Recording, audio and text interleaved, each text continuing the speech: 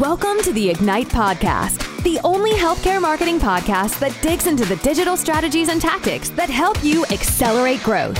Each week, Cardinals experts explore innovative ways to build your digital presence and attract more patients. Buckle up for another episode of Ignite. Hey everyone, welcome back to Ignite Healthcare Marketing Podcast. I'm your host again this week. This is a podcast where Rich and I sit here and we talk about everything we know about healthcare marketing so that we can help you guys grow. So what we want to talk about today is goal setting. One of the biggest frustrations in this discovery process with new clients is when we're asked to put together a budget or a media plan. And I ask, sure, what's the goal that we're planning against? And there is no goal. So it's really helpful in the process of building out a marketing strategy and letting someone build a roadmap to get you to your goal rather than just a tactical plan of doing certain activities. Want to ask Rich, who runs our analytics and media strategy team here, some thoughts on how to go about setting a budget and a goal, what good goals look like, how better goals get you better results. So Rich, I kind of want to start with a broad and hopefully easy question, which is, what should the process of creating goals look like? It's a great question, and probably one that we don't spend enough time thinking about. I think people hone in on KPIs without necessarily thinking about goals, right? So we have tons of discussions around conversions and CPAs, but what does that actually mean, especially if they're digital things? Like if we're tracking like a digital conversion, like a form submission or a phone call, how does that tie back to the actual goal of the client and what they're trying to do in terms of their business objectives?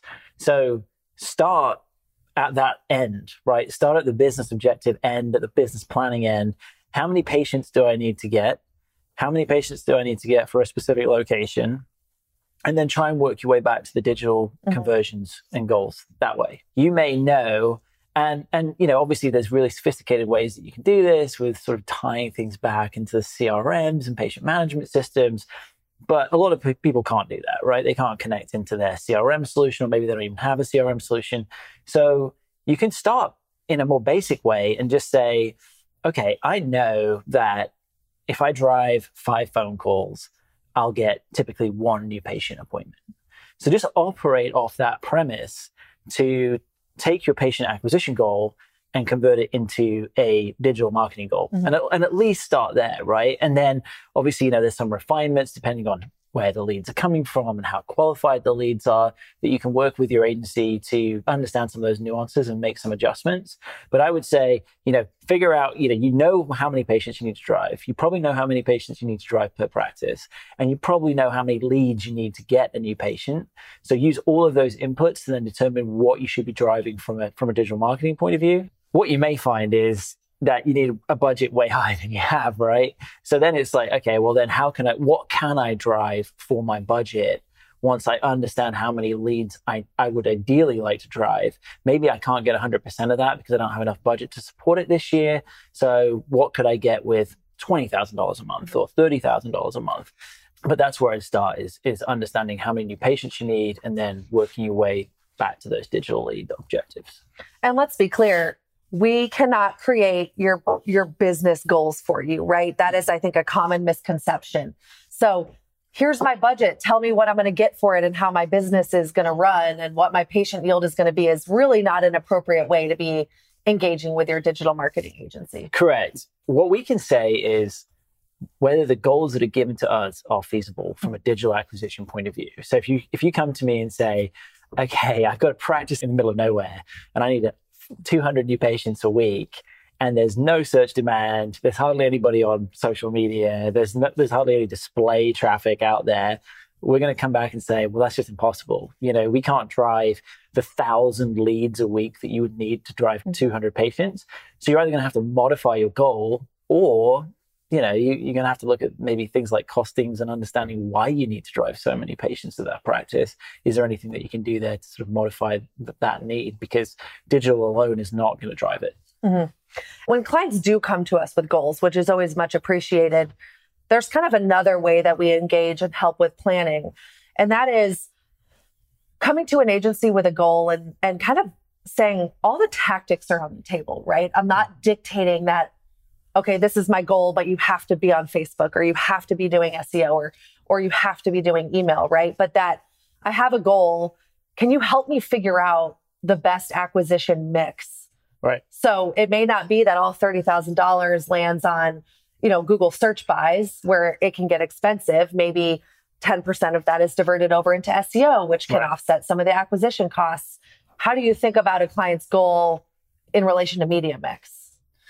Yeah, I think, again, it's sort of taking some of the knowns. And from experience, we typically know that if you drive a lead through PPC, there's going to be a higher chance that that's going to convert into a patient.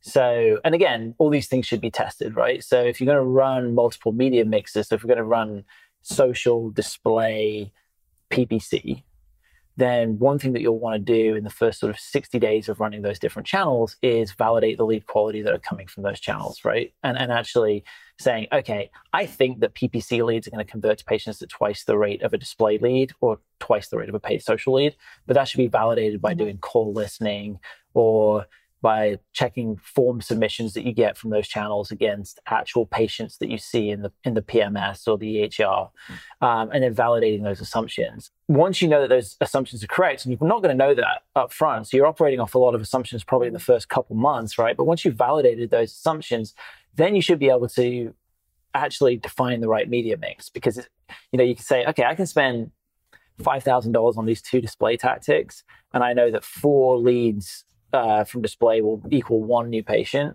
And so the CPA makes sense on this $5,000, right? Where even if I have to drive twice as many leads to turn into a patient than I do on search, the CPA is half what it is on search. Mm-hmm. So therefore, the cost per new patient through display, when I spend that $5,000, is the same or even slightly better than it is on search, where I'm spending $25,000. So that's, you kind of trying to find out where the next best dollar should be invested, which channel it should go to, which tactic it should go to. But again, understanding how many leads it takes to turn into a patient is the key component to understanding where you should be spending the dollars. So taking budgeting and goal planning to a new level, thinking about capacity. This is something we get asked a lot, and something we've also been pushing our clients to consider more, which is every practice may have the same capacity on a monthly basis, but some have longer wait lists. Some, are booked up because of, local reputation, brand equity, whatever it may be. So how is Cardinal and how are some of our clients thinking about capacity? And then how does that impact fluidity of budget and goal? Yeah, I mean, that's primarily how it's influencing the decisioning that we're making, right? Which is around where should we be spending money? Mm-hmm. The default position on paid media is, especially on the paid media side, where you're making these decisions around budget allocation, is to spend where the lowest cost conversions are, right? Or where the highest patient revenue is. That's where the focus point of the spend will go. I think it's incredibly important that you get insight from the client about where they actually need the dollars to be spent to equate to new patient appointments that are then coming in the door at those practices. As an example, we've seen situations in the past where you may have a practice that's in a incredibly populous area that has a ton of demand. They also have an amazing provider reputation that you mentioned, but they're only open 1 or 2 days a week. Mm. And we were able to drive, hundreds of conversions to that practice, but obviously there's no way that they could see those leads. Even if they converted only a fraction of those leads, they couldn't get them all. They couldn't convert them all into appointments. Whereas you have other practices, maybe in more sort of rural areas with less demand, that are really struggling, or maybe in a competitive area with a ton of other DSOs or the behavioral health providers that they're competing against, and the CPAs are really high. So the inclination is to spend less, because the default position for a media agency is they want to make their cost per acquisition look good. They want their conversion volume to be high, right? The leads that they drive to be high. So that's where you've kind of got to throw that mindset out of the window and really work with the client to say, where do you actually need people in the seat, right? And it might not always be in the place where we're going to get the lowest cost leads, where we're going to get, the best volume. And we might have to be okay with saying, I could get you leads for $150 or $100 or $50, But actually over here, I'm going to get them for you for 300 because that's where you have overheads. That's where you need capacity filling. So we have started doing that with a number of our clients. And at first it was quite clumsy and it was very sort of broad brushstroke. And you just tell us which are the, breaking practices into tiers based on priority of capacity. But now we've started to be more fluid. So we have one client where they will send us their capacity data by location for a 2-week forward-looking window to say, this is how many people we've got booked in for the next 2 weeks and their percentage of their capacity, right, for each location. And then we will adjust budgets on a weekly basis to try and attack those locations that have a lower capacity right now in terms of they have more room to fill their capacity, and pull back on locations where they're basically booked out or they're close to being booked out. Now, obviously, that works in a scenario where you have like a DSO or something that's controlled at the corporate level where you can easily move funds. If you're being bought in more on a franchise level where, each location is paying for their own marketing dollars or paying a percentage of their own marketing dollars, then that's the one area where I'd say you've got to be kind of careful about just moving budget around and switching budgets without everybody understanding what's going on. You don't want to get calls from providers being like, why am I getting less leads this week? And it turns out you've cut their marketing budget by 50%, so you're not driving as many leads now. So those are the things that you just have to work through with the client and the nuances you've got to understand. A question that just continues to get more complex, right? So you've got a multi-location, client, maybe they even have multiple brands, and then they don't just offer one service, therapy, they also offer psychiatry, and then they also have, higher cost interventional solutions like TMS, right? So how do you then also manage service and the cost per acquisition threshold for different services and then the revenue that certain services drive into a business?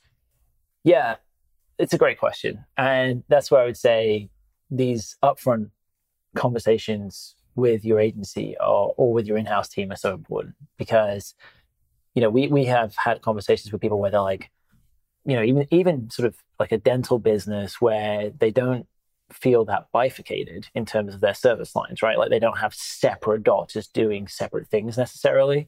But we've had conversations where they're saying things to us like, we need to grow the middle of the business, right? So we need to grow, we need to do more root canals, we need to do more crowns, we need to do more bridges.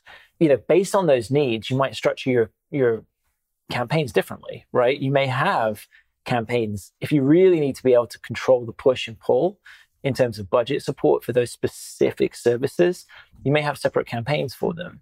But that's unlikely, again, going back to sort of the default position of agencies and in-house media teams, that is unlikely to ever be the default position. So if you have this specific need of, I need to be able to support certain service lines at certain times, and the amount of spend that I move towards each one could be vastly different, then you should have those conversations up front because it will impact the structure most likely.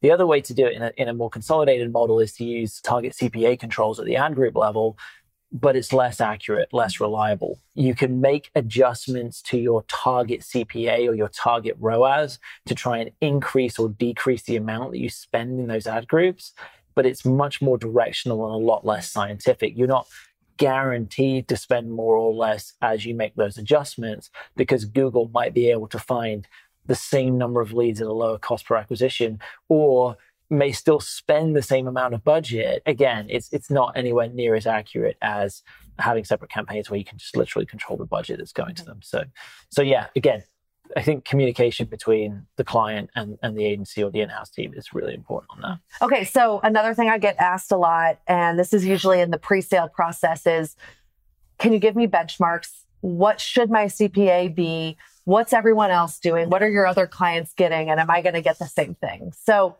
talk to me about the benefits of benchmarks, but also the dangers. I want people to understand that just a singular benchmark is a very dangerous thing to put out there. Yeah. The benefit of the benchmark is that you have a comparison point to measure up what your performance looks like against something else that is supposedly somewhat objective. The detriment and the danger is how do you get to that benchmark in the first place? So I think we have a sort of stable of like clients in the healthcare space now where typically if someone's coming in on behavioral health or dental, we've worked with enough providers in the past where we can kind of say, okay, if you have a decent user experience and you're trying to chase this service line and you're in these areas, you could typically expect a CPA from between X and Y, right? But as I just mentioned, you already gave me that's a couple of factors, right? That are going to really influence what your benchmark might look like. So, we did a lot of work with a DSO when we worked on the same account, where we had a list of factors that influenced the cost per acquisition by location and by market. And so within their sort of stable of 150, 200 locations, they had vastly different CPAs because of competitive density, household income, search demand that existed there, the reputation of the provider in those locations. Geography. Yeah, exactly. And then things like, obviously who you're in the auction against on the search side is really going to impact it. And if you guys work in verticals where you're up against mom and pop shops, some mom and pop shops don't do any advertising on Google. Some of them do a lot of advertising on Google relative to how much you'd support a single location. You may be in some markets where you're up against 5 small businesses, or in other markets where you're up against 2. Some where they have an amazing reputation, some where they have a really poor reputation. So all of these things are going to play into what you have to pay for that patient acquisition cost. I think the other thing too, and you touched on this, another massive variable in benchmarking is what is the patient that you're trying to get. Behavioral health is a good one. If you're trying to get a TMS patient, do not expect a general psychiatry patient to come in at the same CPA as a TMS patient. TMS patients are going to be more expensive. People are willing to pay more for a click on TMS keywords. It's harder to convert. It's a more specialized treatment. It's a higher commitment from the person who's looking for it.